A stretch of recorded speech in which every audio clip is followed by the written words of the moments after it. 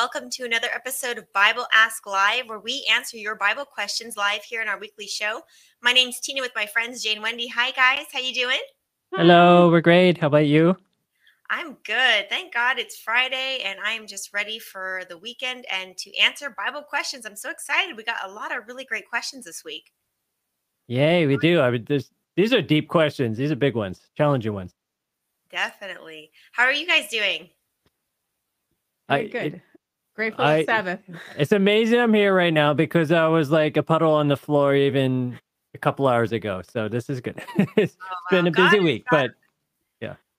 God can do anything. So I'm grateful you guys are here, and we're grateful that you guys, our viewers, are out there watching. We want to thank you so much for joining us tonight. We're so blessed to have all of our viewers who are either coming back, or if this is your first time, we want to welcome you and just want to thank God that you are here with the Bible Ask family to listen to these answers to Bible questions. And again, this is a live show. So if you have questions or ideas or thoughts or comments that you want to share with us, be sure to put them down in the comment section below. We are live, so we are happy to interact with our audience. We love hearing from you guys. Not just happy, we love it. Yeah, as you said, Yes, we love it. We love it. We do love it. We've had some really great people join us, and with really, real questions and really awesome comments and ideas too. So we just enjoy interacting with you. So again, if you have questions or thoughts you want to share with us, or just want to say hi, say where you're from. We've heard from people from all over the world joining us. So kind of exciting to just see the family of God here. So we just want to, again, put your comments or whatever you want to, or questions down in the comment section below. We are on Facebook, YouTube, and Twitch. And so we are happy to talk to you guys all tonight. So before we get started, though, we have, like I said, a lot of really great questions. We want to start with, of course, a word of prayer. So Jay or Wendy, you want to pray for us? Let's do it. Heavenly Father, thank you for getting us through this week and for bringing us to this time that we can be together with you and each other. And we pray that your spirit be with each and every one of us. Help us to discern your truth and to learn about you, your love, and some of the great mysteries that you open up to us in your word. And this, Lord, we pray in the name of your wonderful Son, Jesus. Amen. Amen. Amen. Thank you so much. And Wendy, do we want to get started with our first question? Let's do it. Let's get our first question up. All right. So Giselle is asking, where in the Bible verse that states Lucifer was a lead worship angel in heaven before being casted out, and that had music instrument on him? That is a really great question, Giselle. I actually love that one. And we actually have a really great, very thorough answer on Bible Ask. It's actually one of our more popular questions. If just so you know, Bible Ask is actually a Bible-based online ministry. So we actually have a library of Bible questions and answers. If you go to our website, BibleAsk.org, and the question, if you want to see more details, the question that if you just plug in is, was Satan ever once a glorious angel? And so you can check that out on our website. But I'm going to give you the short version tonight. So where you're going to find that basically in the Bible, as far as, how do we know that Satan was once a worship angel and that he actually had instruments built into him, is Ezekiel chapter 28. And we're going to look at verses 12 through 19. So that's basically where you're going to find that in the Bible, is Ezekiel chapter 28, verses 12 through 19. And so we'll look at the first verse, which says, basically, Ezekiel is speaking a prophecy that God is sharing with him. And in verse 12, it says, Son of man, take up a lamentation for the king of Tyre and say to him, thus says the Lord God. So it appears that he's speaking a lamentation or something against the king of Tyre. And it says, you were the seal of perfection, full of wisdom. Your seal of perfection, full of wisdom, and perfect in beauty. You were in Eden, the garden of God. So here we see it. This can't really be the king of Tyre, because the king of Tyre was, 3,000 plus years after Eden. So obviously he's making a comparison of the king of Tyre to Satan. It says, you were in Eden, the garden of God. Every precious stone was your covering. The sardius, topaz, diamond, beryl, onyx, jasper, sapphire, turquoise, emerald with gold. The workmanship of your timbrels and pipes was prepared for you on the day you were created. And actually, when you look in the King James Version, it says the pipes like they were placed in you. So it's like God instilled in him a very special musical ability, almost as if the what was I going to say? As if music or an instrument like a pipe, like an organ or something, was put into his body, into his creation, or the way God created him. He was very special. And in verse 14, it goes on to say, "You are the anointed cherub who covers. I established you." Now, this is interesting, talking about Satan being the anointed cherub who covers. Now, when you look in the Old Testament, in the book of Exodus, when Moses was called to build the sanctuary, there was a very special piece of furniture called the Ark of the Covenant. And on that ark, there's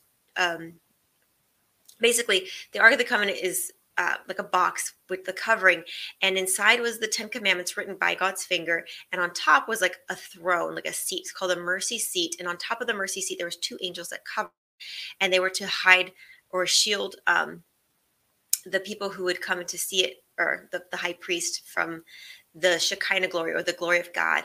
And so these were the two highest angels, and it says that he was that Satan was one of the covering cherubs, or covering angels. So basically there was only two angels that were this close to God, that worked this closely. And if we understand that this was in the sanctuary, we know that there's a sanctuary in heaven. We see that in Hebrews chapter 8 verses 1 and 2, that there's a sanctuary in heaven that the Lord built. And so yes, Satan was definitely part of the worship service, because he was in the most holy place doing a most special work. There was only one other angel as close to God as he was.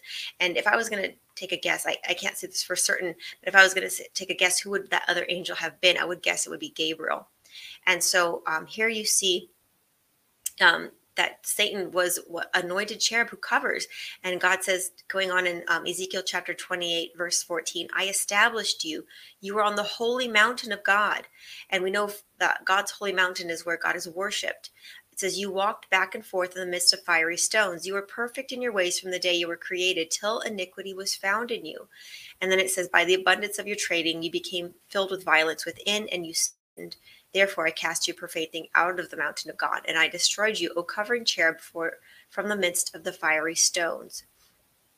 So here we definitely see that Satan was an angel that was had a very high position in the worship service. He was the closest to God that an angel could be. He was made special and perfect, and again, with a ability for music, because it says that his pipes and timbrels were built in him. Back up in verse 12, and in verse 13. So again, you do see that here in Ezekiel 28, that is definitely the role that Satan had, that he definitely had a special ability for worship and for music. And again, when we think of Satan and him originally being Lucifer, you know that he definitely has a great ability, and sadly he decided to use it for himself, and Satan wanted worship for himself. And you see that if you go to the book of Isaiah chapter 14, and I'll just show you these verses really quick, just to bring home this point of that Satan definitely I want to say he was made for worship. The only thing is that he wanted worship for himself. That's what changed, is that initially he was made to worship God, but because he was full of pride and he was full of his own beauty, he wanted the worship for himself. And you see that very clearly in the book of Isaiah in chapter 14, verses 12 through 14. And again, we'll look at that really quick, just to make this all come together. And again, in Isaiah chapter 14, verses 12 through 14, it says, "How you are fallen from heaven, O Lucifer, son of the morning, how you are cut down to the ground." So again, Satan's name before he was Satan, which means enemy, was Lucifer, which means son of the morning. It says, "You are weak, who weaken the nations." And verse 18, "You have said in your heart, I will ascend into heaven. I will exalt my throne above the stars of God," which would be above the angels. He wanted to be more than an angel, more than what he was created to be. And so the angels, I'll show that to you later. Revelation chapter 1 basically says stars are a symbol of an angel. And so again, he says, "I will also sit on the mount of the congregation on the farthest sides of the north. So again, like the mountain of God, he wanted to be worshiped. He wanted to sit up where God sits. And in verse 14, he says, I will ascend above the heights of the clouds. I will be like the Most High. And so Satan was obsessed with worship because, again, that's what he was built for. But he wanted to not give worship. He wanted to take worship. And in being filled with pride and selfishness, he became who he is today, which is Satan, which means enemy, which, in John chapter 10, verse 10, it says that the thief, which is the devil, comes but to steal and to kill and to destroy, and which is in the complete opposite of the character of God. And Jesus finishes that verse by saying, but I, which of course is Jesus, says, I have come that I might give them life and give life more abundantly. So Satan in his object of worship is for self and selfishness, and Jesus in his worship is for giving and for life and being a blessing. And so that's how you see the difference between Christ's nature and the nature of Satan. And so I love this question because absolutely, yes, we do see that there is, a difference between Satan and his method of worship, because the thing is that we have to be careful. This is just a side note. Sorry to plug one more last thing. A side note, we have to be careful of our worship we give. Because not all worship is true worship. And God calls his people to worship him in spirit, having the Holy Spirit, but also in truth. So in accordance to the Bible, in accordance to the word that Jesus has said, because Jesus says, I am the way, the truth, and the life, and no man comes to the Father but through me. So we definitely need to be sure that we're worshiping God the way that God calls us to worship him, and not the way we want to, or the way Satan would have us, which is after selfishness. And we definitely see, this as an object lesson in the book of Daniel, chapter 3, when there were, the king sets up a statue and says everybody has to bow down and worship. But there are 3 Hebrew boys, their Babylonian names being Shadrach, Meshach, and Abednego, and they say, no, we're not going to worship. We refuse to. And, God honors them, saving them from the fiery furnace. And in the same way, God is calling us to give him true worship, no matter what the cost. Because in the end of time, when we look at Revelation chapter 13, there is going to be a time when there's, worship, or, it's going to become a matter of worship. Are we going to worship the beast, or are we going to worship Jesus, the true God? And so I just pray that we would, not follow the example of Satan, which is to try to do worship in the way we want, in the way we think is best, or just like Cain, the first false worshiper who slew his brother because God didn't accept his false worship, but that we would be true worshipers of God and worship him in spirit and in truth. And just one last thing. And I know I looked at Ezekiel chapter 28, which is the answer to your question. People will say, well, this is the king of Tyre. It's talking about Satan, but it's a symbol of what the king of Tyre was being. The king of Tyre was being like Satan. And if you look at Mark chapter 8, verse 33, there's a time where Jesus calls Peter Satan. He says, Peter says something false, and Jesus says, get behind me, Satan.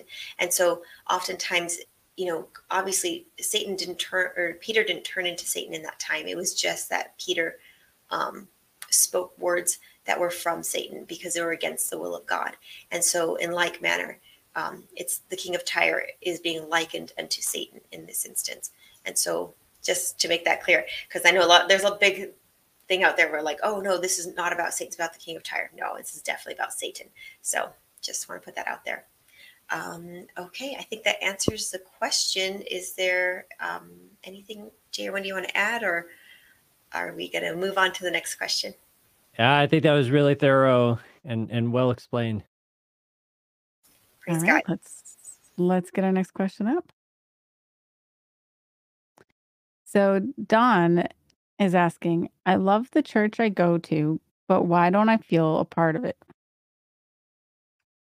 Hey, Don, this is a really, really, really, really good question, because I think it affects so many Christians and former Christians, people who were in the church and then sadly ended up leaving because they never felt a part of it. I think this is at the core of probably the greatest crisis for the Christian church in general. And let's talk about that. Why are people leaving? Why don't they feel part of the church? And this isn't something that's just your church. It's really a pandemic across all of Christianity, and it's even prophesied in the Bible itself. We see this in Revelation chapter 3, starting at verse 14, and it says, "And to the angel of the church of the Laodiceans write, these things say the Amen, the faithful and true witness, the beginning of creation of God. I know your works and that you are neither cold nor hot. I wish you were cold or hot. So then, because you are lukewarm and neither cold or hot, I will vomit you out of my mouth.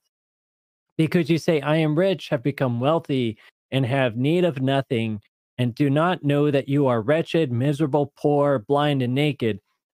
I counsel you to buy from me gold refined in the fire, that you may be rich, and white garments, that you may be clothed, that the shame of your nakedness may not be revealed, and anoint your eyes with the eyes salve, that you may see." A little bit of background: there's 7 churches in all spoken about in Revelation between chapters 2 and 3. 7 is the number of completeness. So this is God's last church, the final church.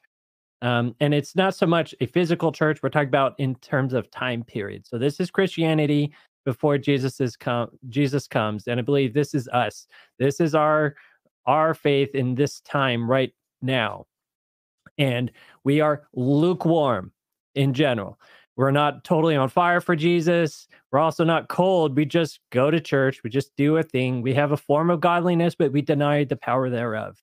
And and it's almost the worst form of Christianity, because we're just religious enough that people think we're godly, that we're good, and that they're going to get something out of church. But then when they show up, we're completely lacking what should really be there. And what is that? What is God's vision for the church? What should we really be like? Remember that in verse 18 we just read, God said, buy me gold refined in the fire. What's this gold? What is he wanting us to have purified in our church? Why, what does it mean to really be on fire for Jesus, right? We come to Ephesians 3, starting at verse 14. And this is what Paul writes. He says, "For this reason, I bow my knees to the Father of our Lord Jesus Christ, from whom the whole family in heaven and earth is named. And he would grant you, according to the riches of his glory, to be strengthened with might through his Spirit in the inner man, that Christ may dwell in your hearts through faith, that you, being rooted and grounded in love, may be able to comprehend with all the saints what is the width and length and depth and height, to know the love of Christ, which passes knowledge, that you may be filled with all the fullness of God." I mean, just see here again and again, emphasis on heart and love, and again, love again. This is what we really should be all about. Christ in us. Christ is, God is love, and we should be in his image, and we should be just talking about love till we're almost sick of it. And that's what we try to do here in Bible Ask, because we realize love is really the answer to almost everything. It explains everything. Everything points there and ends there. And unfortunately, so many of our churches are devoid of it. And what makes love difficult is because it's not just head knowledge. It's something that actually has to be practiced and expressed and carried out. It's a way of living. And it can be difficult because it's so contrary to the way of the world. So many of us are struggling. We're hurting. We're short on cash. We're short on time. We're short on emotional support. And to show up and to give can be really difficult.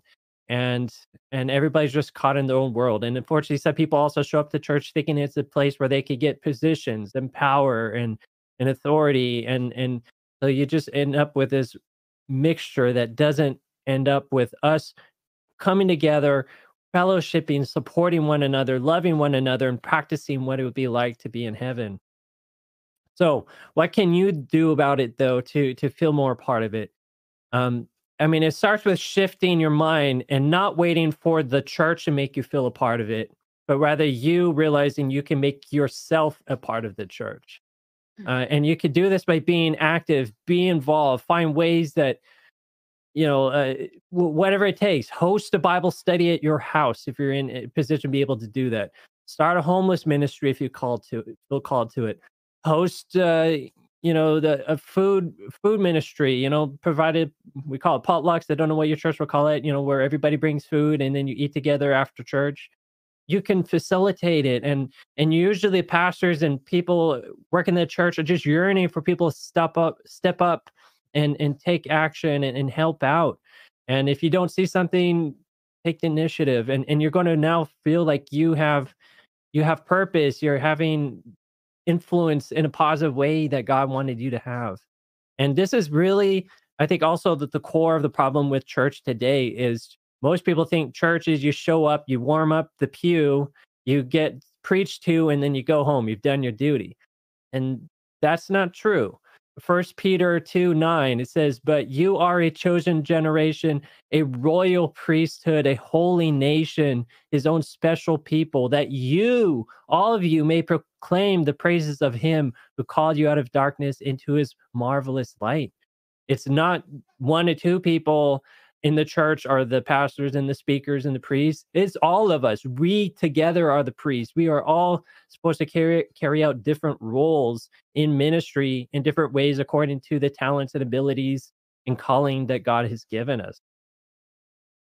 And this is at the core of what it means to be in the body of Christ. And this is when it gets exciting to be in the body of Christ and when we feel like we're a part of it.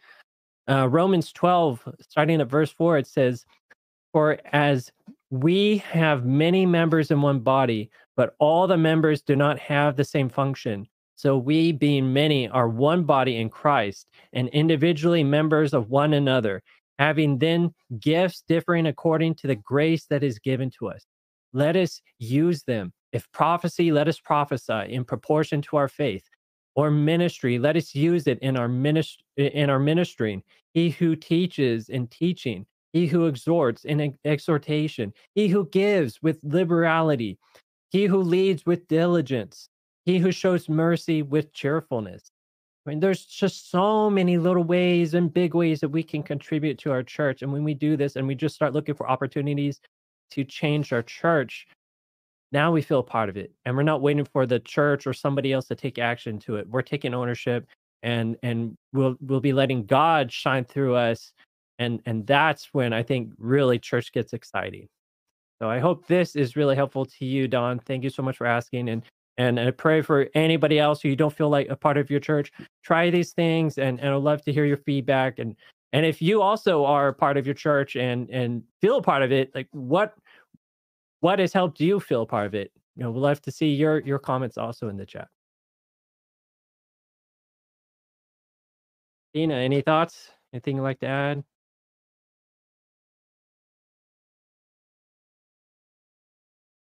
And maybe we need a Yeah. couple more times. We've been debugging. I think you probably noticed there's a little tech issue there with.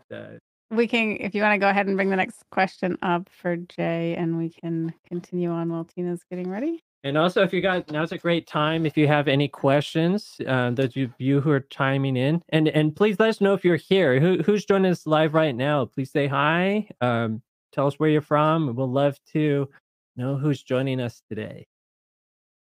And again, we've had some really amazing live questions. Some really great people who have just jumped on and really given us a great conversation. Absolutely. And Do we have our next question? still middle debugging. Our producer might still be debugging. Here we go. Let's see. Not ready. Okay. And thank you, Olivia, for joining us today. Hope you're doing well. A very faithful person, always with us every week, it seems like.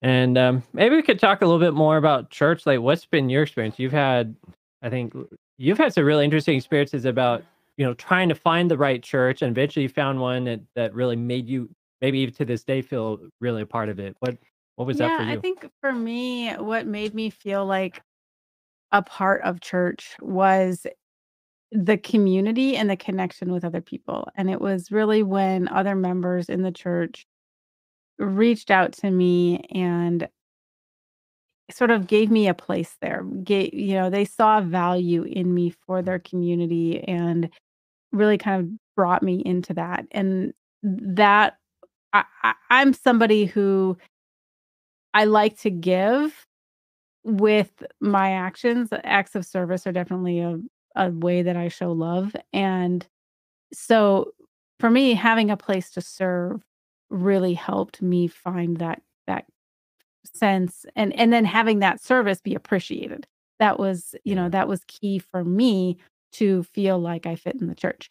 And I think that's a part of it too, is understanding what our own love languages are, and then the church community where what's not our natural love language, operating that way is then well received by them. So for some people that's giving gifts, for some people that's acts of service.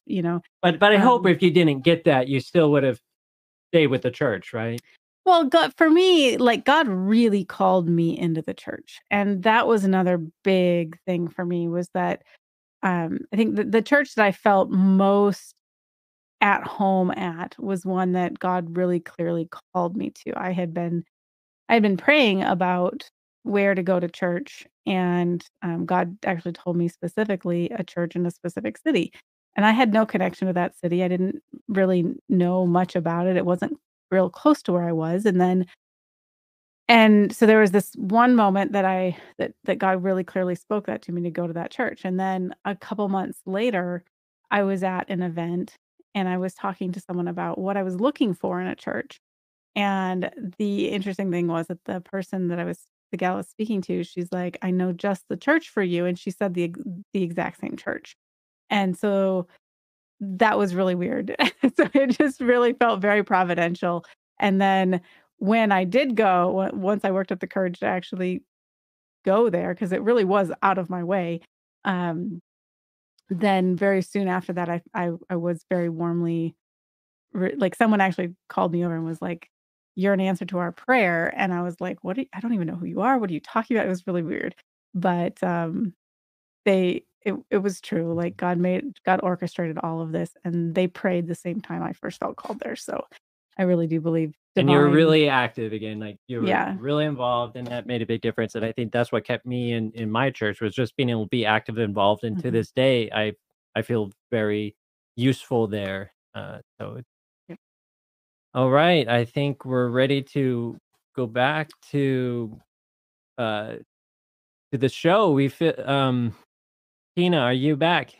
Yes, I'm here. Can you hear me? Excellent. Yes, Yes, we can. great. Yay. Yay. Technical problems are so fun, aren't they? Oh, all the time, but it's okay. The devil was mad because we were talking not nice about Of him. course. So that's how it goes. Of course. Our God is bigger, so it's fine. Amen. All right. Shall we get our next question up? So Emmanuel is asking, why do almost all evangelical churches here in the Philippines teach tithing? That is a really great question. And I cannot speak for the evangelical church because, like we've said before, Bible Ask isn't affiliated with any specific church or denomination. However, if the churches in the Philippines or the evangelical churches or any church is promoting the concept of tithing, it is a very biblical concept. And so I just want to show this to you really quick. If you look in the book of Malachi, chapter 3, and you go down to verses 8 through, I think, 12. I think that's probably the best place to stop. So let's look at the book of Malachi, chapter 3, verses 8 through 12. I think this will give you a pretty good answer. And so here, God is speaking through the prophet Malachi. And basically, this is during a time when Israel was in a state of rebellion. They weren't obeying God's commandments, and they were having judgments. And so the people were like, why, God, are you allowing these judgments to befall us? Aren't we your people? And God was speaking to them through Malachi. In chapter 3, verse 8, he says, will a man rob God? And God says, yet you have robbed me. And God says, but you say, in what way have we robbed you? But God says, in tithes and in offerings. So basically, God is saying, I am commanding you. It is required of you by God to pay your tithes and your offerings. And so it is a very important biblical concept of tithing, which is basically giving 1/10 of whatever your increase is. And so um, basically because of this, the next few verses, basically God is saying that's why you have a curse in your land. That's why there are problems. And in verse 10, God gives us a really great promise about tithes. And in verse 10, it says, bring all the tithes into the storehouse, which means like, to the church of God, to God's, where God's message is going out, to the storehouse, that there may be food in my house. And try me now in this, says the Lord of hosts, if I will not open for you the windows of heaven and pour out for you such blessing that there will not be room enough to receive it. And so God is promising here that if you are faithful in your giving of tithe, God will be faithful in giving you a blessing more than you can even handle. And then he continues to go on in verses 11 and 12, basically that, and I will rebuke the devourer for your sakes, so that he will not destroy the fruit of your ground, nor shall your vine fail to bear fruit for you in the field, says the Lord of hosts. And in verse 12 says something very important and key. It says, and all nations will call you blessed, for you will be a delightful land, says the Lord of hosts. So God gives a promise that he will indeed bless those who are faithful in giving their tithes as well as their offerings to God. And it is a very important practice. It's something that's been done since the time we see in Abraham. When he was, I think this is Genesis chapter 14, if I'm not mistaken. So I apologize. I don't have my notes in front of me. They kind of dissolved when we had some technical issues. But in, I believe, Genesis chapter 12, Abraham, we see after he wins a battle, there's a king and a priest named Melchizedek. And in verse 18 of Genesis 14, it says, then King Melchizedek, king of Salem, brought out bread and wine, and he was a priest of God Most High. And he blessed him and said, blessed be Abraham of God Most High, professor of heaven and earth, and blessed be God Most High, who has delivered your enemies into your hand.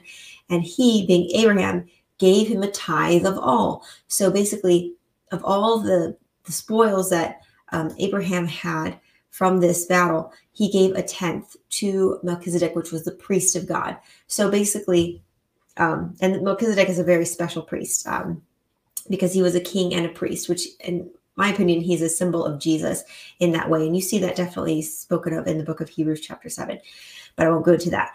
But basically, it's an act of worship to give God a tenth of all that he has given you. And it is very biblical. And so, if a church is, saying you need to pay tithes and offerings, they're definitely saying something that's biblical. Now, if you feel that your church is just wanting money out of you and just, pushing, giving and that sort of a thing, or trying to preach a prosperity gospel where they're saying, oh, unless you give, God's not going to give you. I would be weary of these churches because there are definitely, sadly, some, churches or people in churches who are trying to financially grow, their own bank accounts and not really have a concern for the people. So we definitely want to, be faithful to God in giving him our tithe, but, be prayerful about it and, which church you give it to and, where you feel that money should go as far as, promoting God's service and giving it so that God's work will go forward. And because God says, I want bread to be in my house. Basically, bread is a symbol of the word of God. So basically put your money where the word of God is going to be going out and spread and doing the work that God's called it to do. So yeah, Jay or Wendy, any other thoughts on that one? No, that was my thoughts exactly too. Yeah, definitely. And when I just said that right now, like saying, the words that God would have us to do, it reminds me of a verse in Isaiah. Do you know the verse? I think it's Isaiah 55:11, if I'm not mistaken, where it says, so shall my word be that goes out of my mouth. It shall not return unto me void, but will go and accomplish the thing whereto I sent it. Yes, and that's Isaiah 55:11. So yes, God, put the money, your tithe and your offerings where God's service is going to go out and that his word is going to be preached and it will accomplish what God has intended for it. And it's actually a really good segue for the next question. Let's get that question up, huh? All right, let's do it. All right, so Lisa is asking, if by believing in God and accepting him, we are promised to go to heaven, what is the importance of Judgment Day?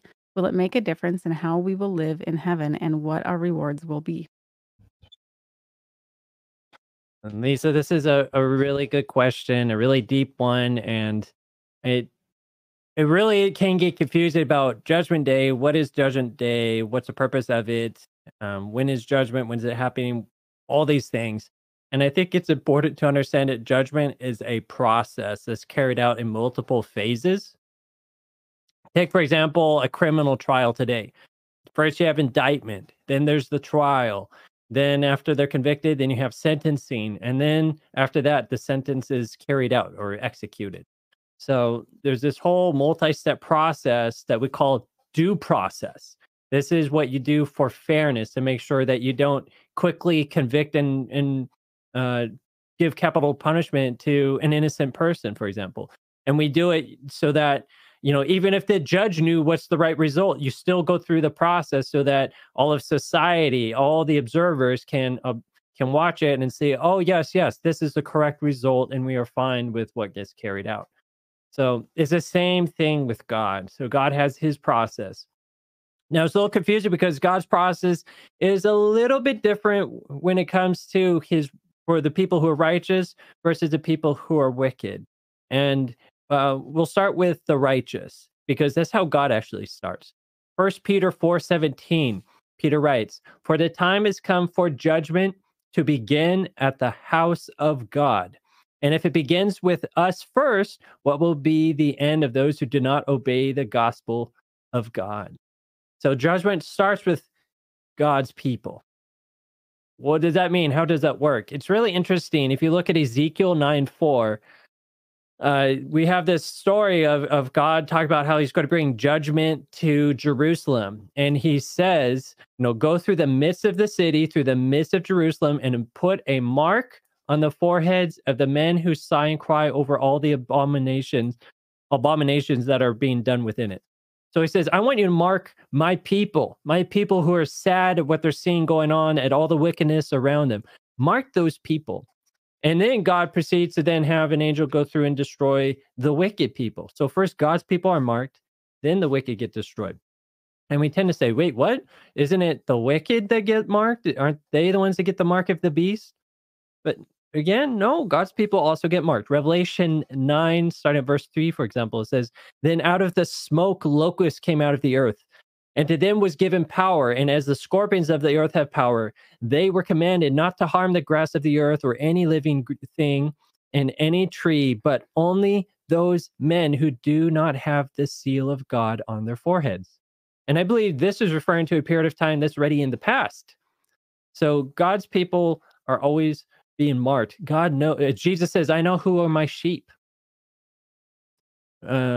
And how does this work? God actually has a running tab, a running list of those who, if at any moment they were to die, or Jesus were to come that day, he would know who he would take home with them. We see in Revelation 21:27, it says, "But there shall by no means enter in it, the holy city, Jerusalem, anything that defiles or causes an abomination or a lie, but only those who are written in the Lamb's book of life." So there's this book called the Book of Life that's always been maintained. And anybody who's in that book will, be quote unquote saved and be the one that Christ will take with him to heaven at his second coming. Psalm 69:28 refers to this. Well, I mean, Moses actually refers to this, where he said, God, blot me out of your book if, it means you could save your people. And we come to Psalms, and David writes, "Let him be blotted out of the book of the living and not be written with the righteous." And then Revelation 3:5, it talks about, "He who overcomes shall be clothed with white garments, and I will not blot out his name from the book of life." So in fact, you actually start in the book of life. All of us do. And it's when we turn our back on God, we rebel, we, do not repent, that God sadly takes us out of that list, and we're not there. So it's one of those. It's very simple, then very straightforward. Are you in the book of life or not? And that's not the only book, by the way, and we'll come to it. God, in fact, has a record of each and every one of our lives.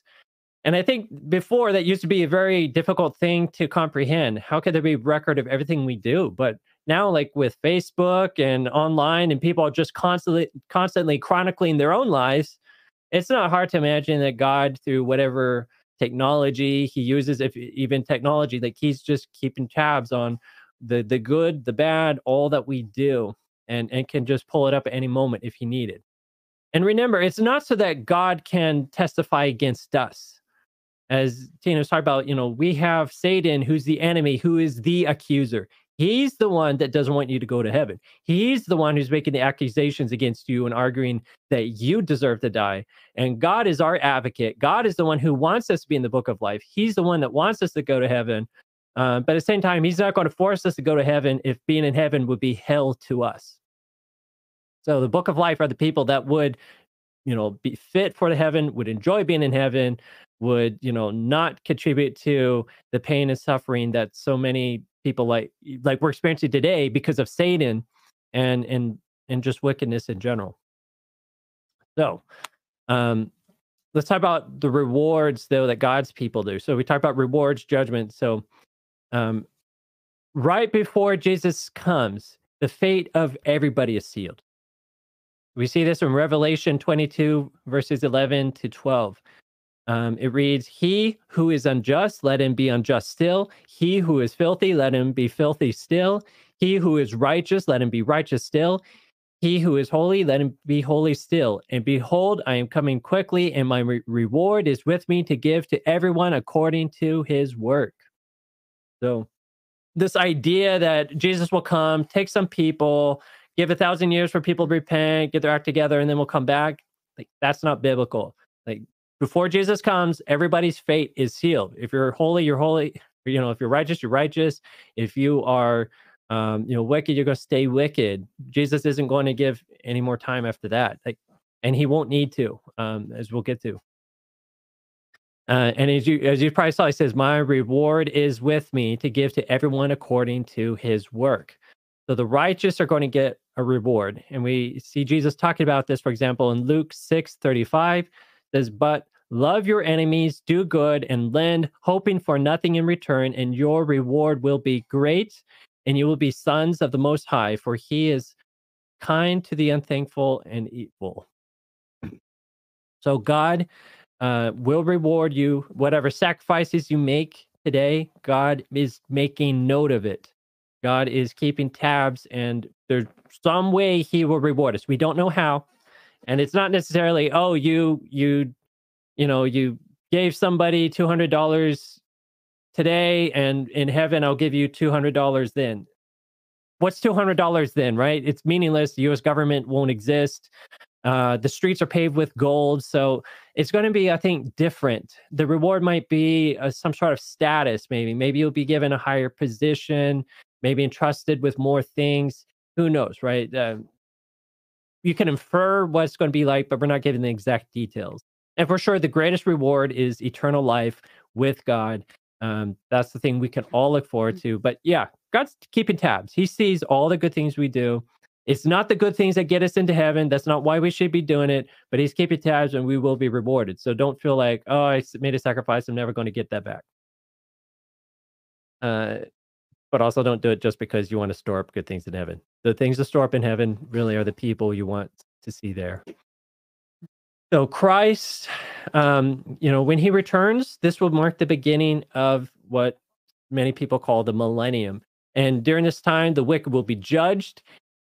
And we'll get to that. What does it mean they'll be judged? In a sense, God will give the righteous a chance to go through God's records and see why the wicked were not saved and how they will be rewarded for their wicked deeds.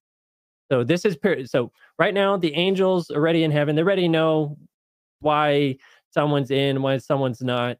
They know what's going on, but we don't. Why you might get to heaven and realize, wait, why isn't this person here? And why is that person? Like, this doesn't make sense. And God's saying, I'm totally transparent. I'm going to let you go through my books. I'm going to let you see what's in there. And we see this spoken about, for example, in Revelation 20, starting at verse 4. I'm going to read from the NASB 20 version. It says, "Then I saw thrones, and they sat on them, and the judgment was given to them. And I saw the souls of those who had been beheaded because of their testimony of Jesus and because of the words of God. And those who had not worshipped the beast or his image, and had not received the mark on their foreheads and on their hands. And they came to life and reigned with Christ for 1,000 years." That's millennium. "But the rest of the dead did not live until the 1,000 years were finished. This is the first resurrection." So righteous are raised. They get to judge the wicked for the 1,000 years. Everything's up front and visible. Then we come to 1 Corinthians 6:3. It says, "Do you not know that we shall judge angels? How much more things that pertain to life?" So Paul's saying, hey guys, you're going to judge even angels. So even before the wicked angels are destroyed, Satan and his crew, we also get to see what did they do and what is the punishment God has in store for them. John 5:28, "Do not marvel at this, for the hour is coming in which all who are in the graves will hear his voice, and come forth those who have done good to the resurrection of life, and those who have done evil to the resurrection of condemnation."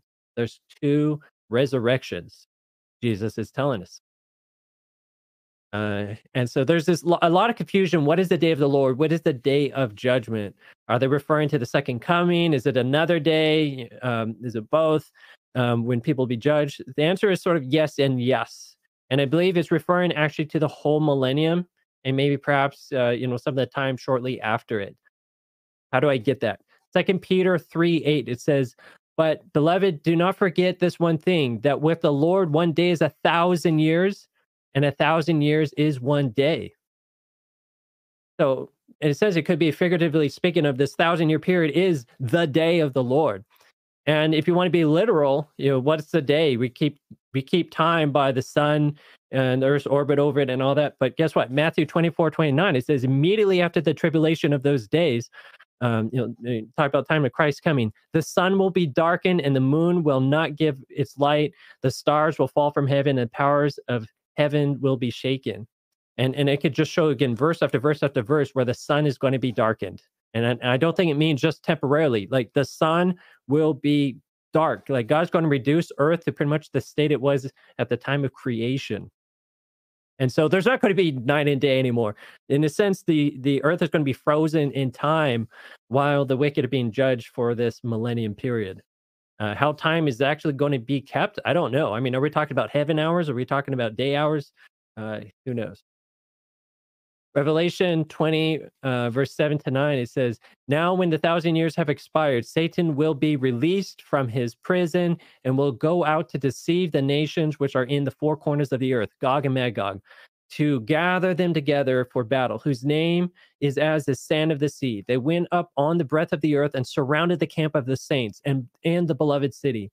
And the fire came down from God out of heaven and devoured them." So how is Satan sort of released? How is it? We see it further down, but basically, this is the second resurrection. For a while, it's just Satan and his angels on earth. All the wicked are dead. Christ raises them. Satan leads them into the final act of rebellion against the holy city. Against, they surround it. They surround it, looking to attack it, proving that the wicked truly are wicked, that they're not turning from the ways. And this is ultimately where sin leads and why they're not entitled to a second chance.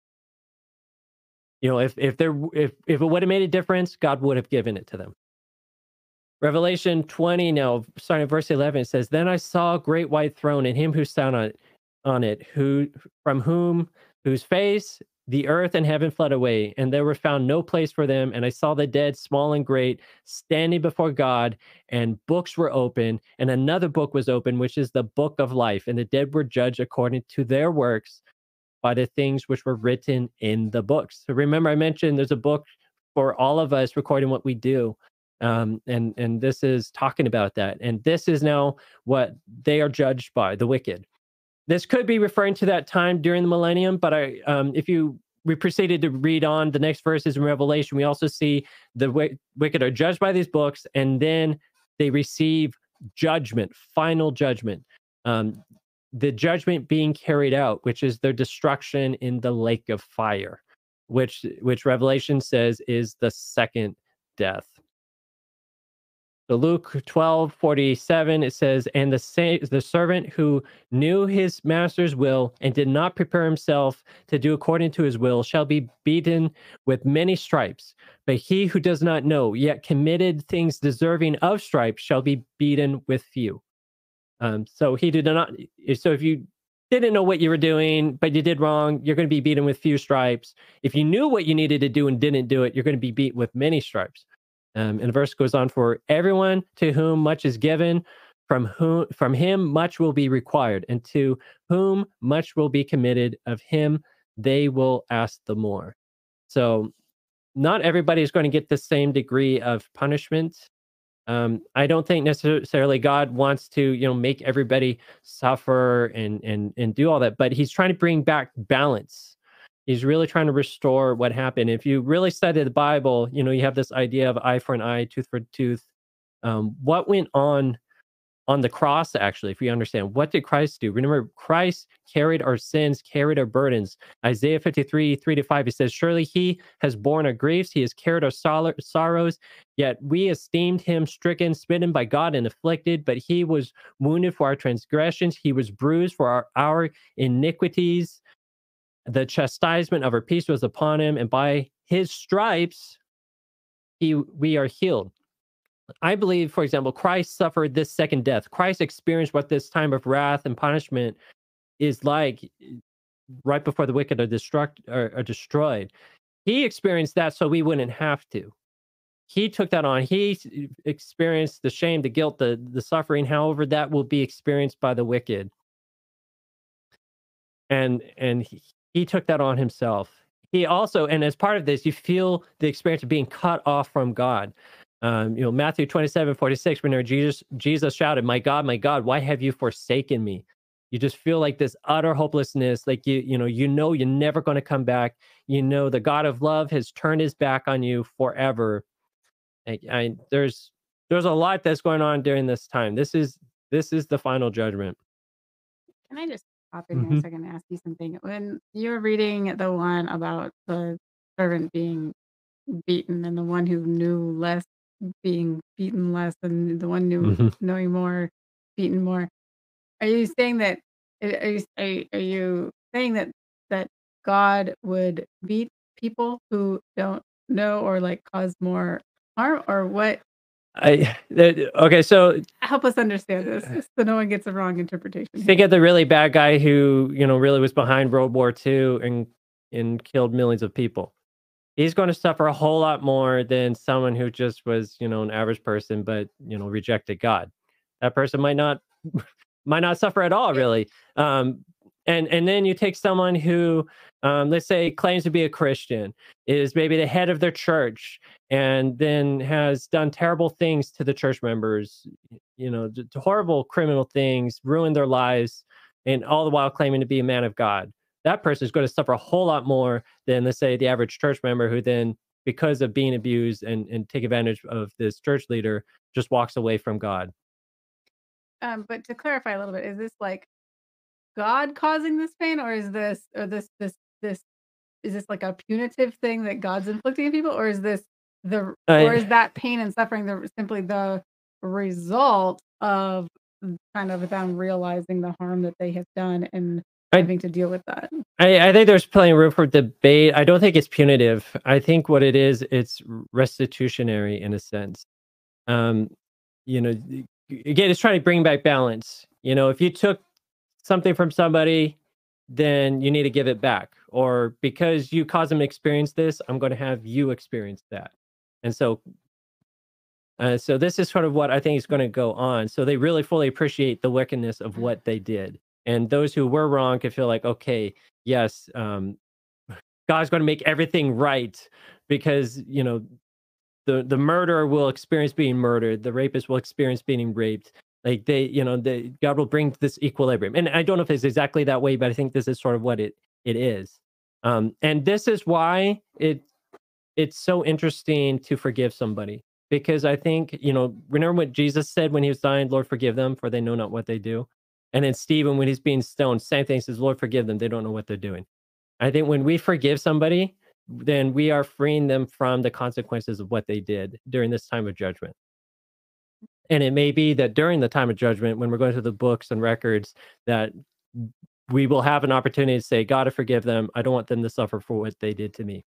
And again, it's not punishment. This is not about penal system, but it is about bringing this general balance back to the force, in a sense. I have to say, I'm still trying to wrap my head around these things too. But let's ultimately, though, the wicked are destroyed. This concept that they're burning and suffering forever and ever and ever makes no sense. The wages of sin is death.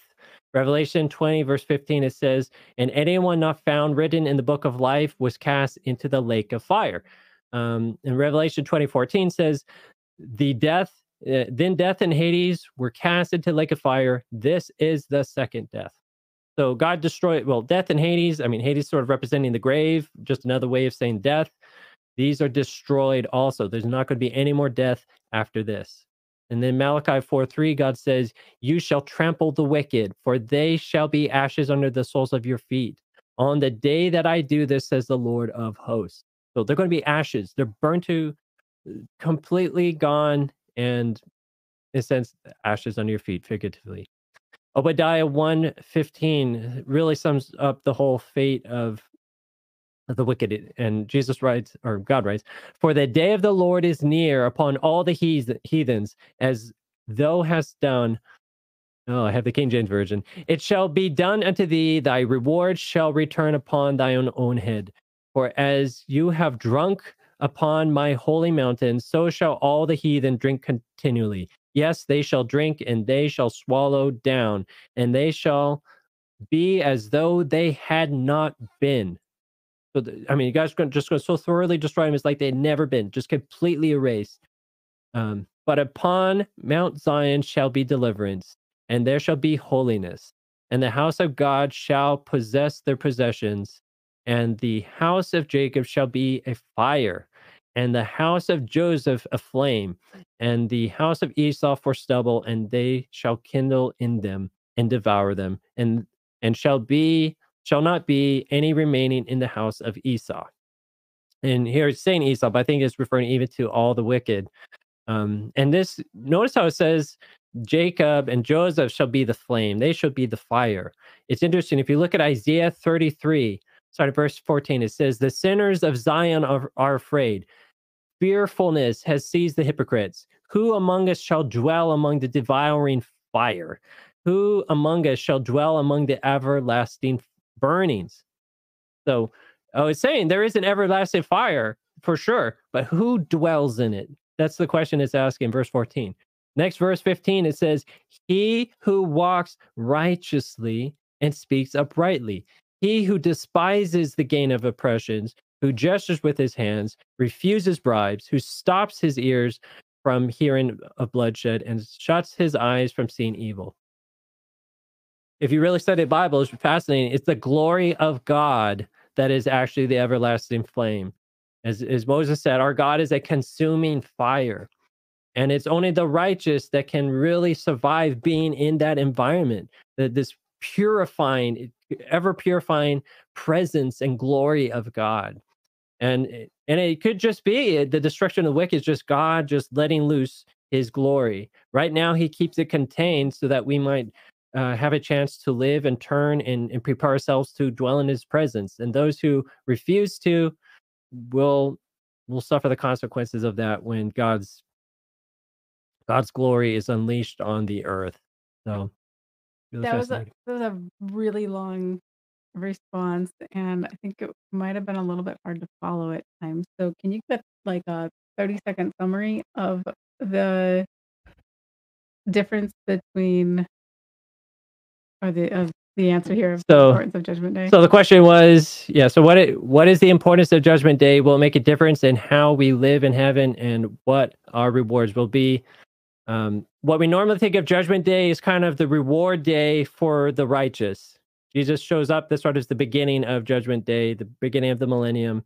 They're going to receive the reward with Christ, just even being with him, having eternal life, but getting whatever status, surprises, whatever thing God has. But then the rest of that time, the millennium is reviewing the lives of the wicked.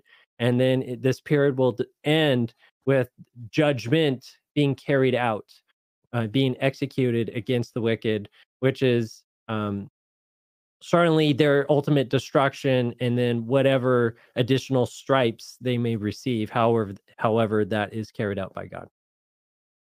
God, thank you for that summary. Thanks for asking.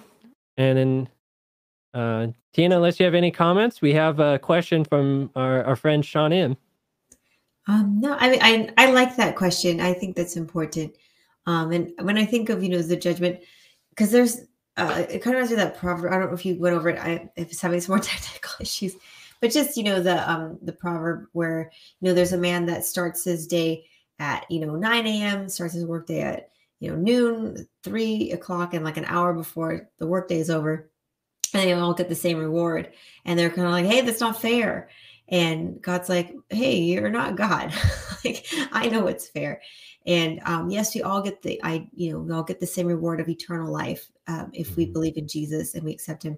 But I do think that there's a difference between, how great our crown is. I believe that for every soul we save, that we get a jewel in our crown. I think that's a very I think I have to look up the. Oh yeah, Paul talks about you're the stars in my crown. So yeah, exactly. Yeah, we could be rewarded with you're right, like stars in a crown for every soul you save. Exactly. That's a good example of one. Yeah. Point to Jesus, and so I think that I do think that there is a difference between yes, we all get eternal life. That is true.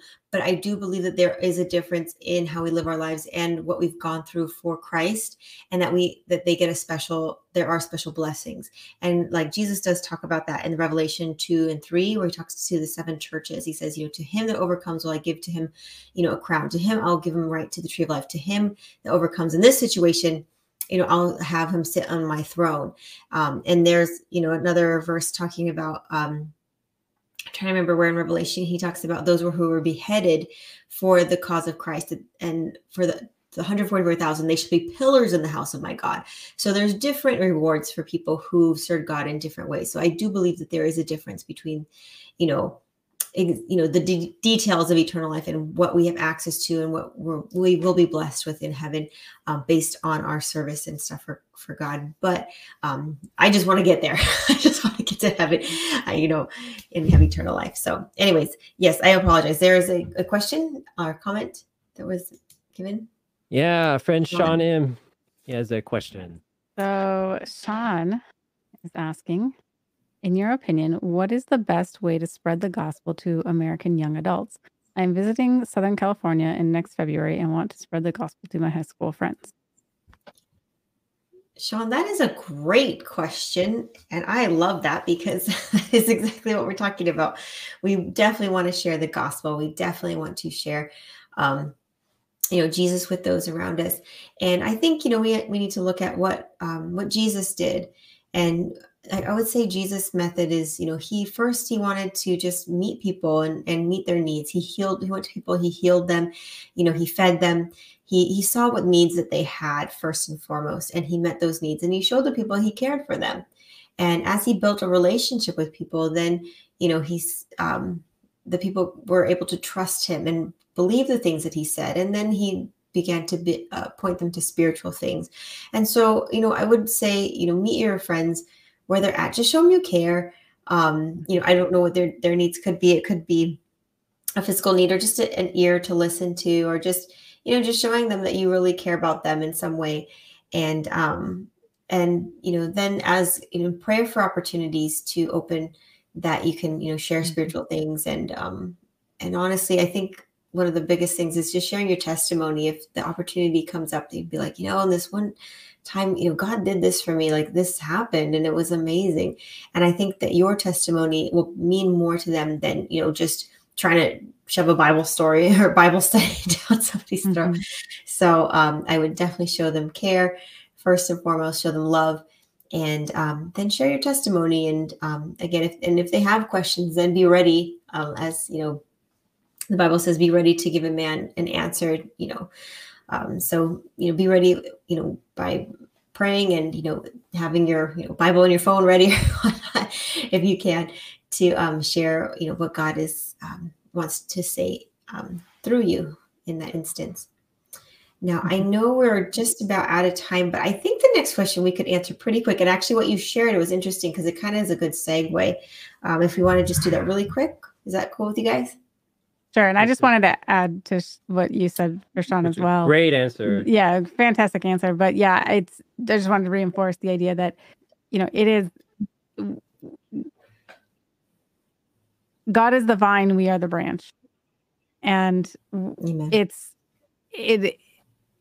him coming through us in that relationship with somebody else that is the best way to share the gospel. And if preaching it should be done really through our actions more than our words, at least our actions should precede our words on it. It's how we show up to other people that, especially with young adults, that I was reached by, when I was a young adult through a classmate of mine. And it was how she showed up in my life that was how I experienced Jesus and got to know the love of God. And so that, I think, is the key, the most essential component. So absolutely. Share that. So. All right, let's get our other question up.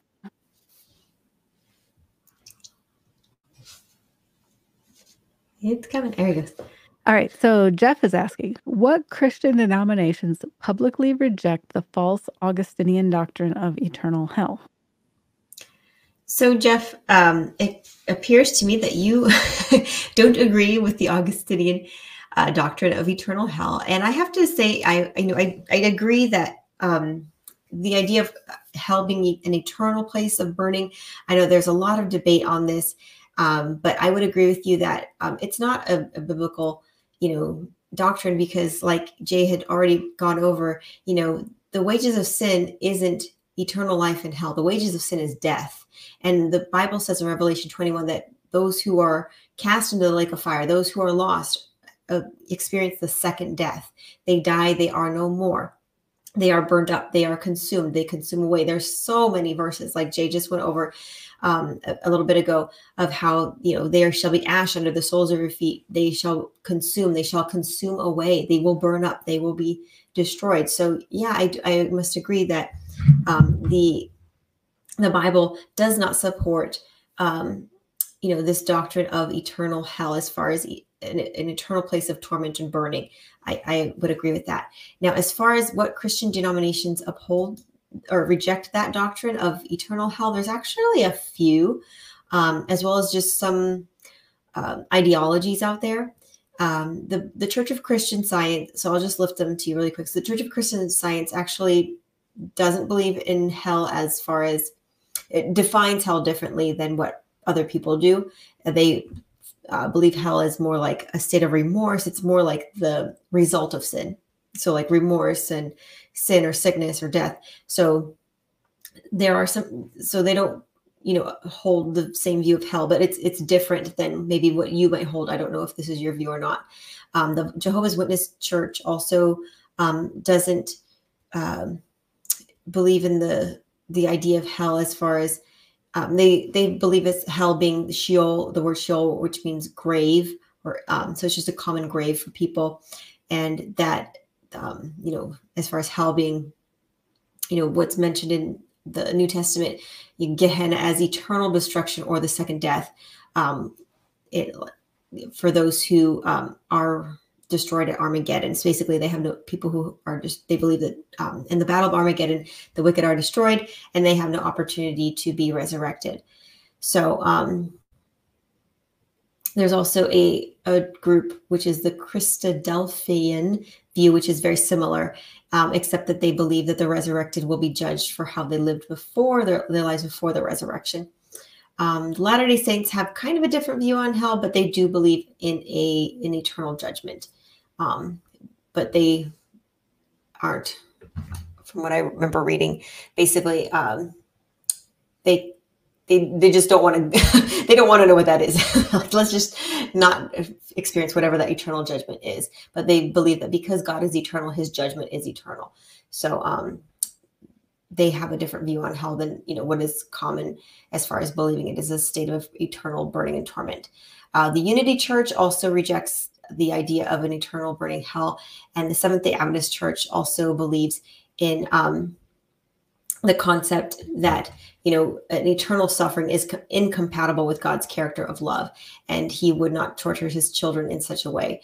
And the Seventh-day Adventist Church actually has a term that many people use, which is called annihilationism, which is basically that the wicked are annihilated. They are burnt up, consumed, destroyed, as it says in the book of Revelation, chapter 21, that they experience the second death. So they also hold that it's not an eternal place. And there's many verses that, support this, basically, because some people say, well, there's something called the smoke of their torment shall ascend forever and ever. But, just as it says in Jude chapter 1, verse 7, basically that, there's in the similar way, Sodom and Gomorrah and the surrounding towns gave up themselves to sexual immorality and perversion, and they serve an example of those who suffer the punishment of eternal fire. So basically, that's kind of where they get their idea from, which is that the unquenchable fire of God basically is unquenchable in that it burns you up forever and you never have the opportunity to be resurrected. And then there's also another theory out there, which I don't believe is biblical, but it is an idea that rejects eternal hell, which is Christian universalism, which is basically the idea that yes, some people might suffer in hell for a while, but eventually all people will be returned to God and restored to God, and basically everybody will go to heaven one day. And I don't believe that is a biblical concept, though. So there are many churches and denominations that have different views about hell, and not every church believes in an eternal state of burning, which I think is good. However, even within that, you have to really go back to what does the Bible say, and prayerfully study it into what you believe that to be true, as far as what happens when you die and what happens at the judgment. So my prayer for you is you continue to study your Bible and figure out and decide for yourself, what church do I want to attend? What church do I believe holds, the biblical doctrine of what happens, as far as the punishment of the wicked? Because I think that has turned off so many people to, Christianity, in that, that God is to be feared, a God, why would God, for somebody who only lived, 70 years of sin, why would they be punished for all ages of eternity? That doesn't seem like a fair and just God. And I would agree that I think that does go against, what the Bible shows us in many, many instances, as far as, God saying, John 3:16, for God so loved the world that he gave his only begotten son, that whosoever would believe in him would not perish. So the result of not believing in God, of being lost, is to perish, to be done away with, to, be gone, but have everlasting life. So it's either perishing or everlasting life. The wages of sin is death, but the gift of God is eternal life through Jesus Christ our Lord. So again, I would agree with that biblical model, and, prayerfully consider where you would have God to lead you as far as your church. Jay or Wendy, anything else? Well, that was a beautiful explanation. Oh, praise God. That's good. You're always on a roll, but it's super roll today. I'm I don't have anything to contribute. Oh, I don't know about that. Trust me. If I said anything good, it is not me. It is Jesus. So I praise God for that, because I always pray, Lord, I don't want to say my own thoughts. I don't want to say my words. I just want to say what God has put in us. And I do believe that God does grant us that. Now, I know we're over. I should add, I guess, just one clarification, that there probably are other denominations that are really related Like I think the World Church of God, something like that, for example, might have similar viewpoints on hell as like other churches that came from, um, like the Adventist Church or things like that. So, and um, Church of Christ. I mentioned Oh, Church of oh, you Christ. mentioned them. Okay, so good. We're covered. Okay. Sorry, and I'm like looking it up on Google. Like, what does the Church of God say? And unfortunately, there's so many different types of Church of God, so it's got to be precise. But There are. Yeah. so That's true. we're not even trying to cover all of them, probably. No, that's true. I'll have to look it up another time. But I know we're over time, so we do want to wrap it up for the night. But we want to say thank you to everybody who joined us today. And we're so blessed to have every one of you be part of our Bible Ask family and community. And we just want to let you guys know that if you have a question that you would like formally answered, excuse me, on our live show every week, be sure to go to our website, bibleask.org/live, and you can submit your questions there.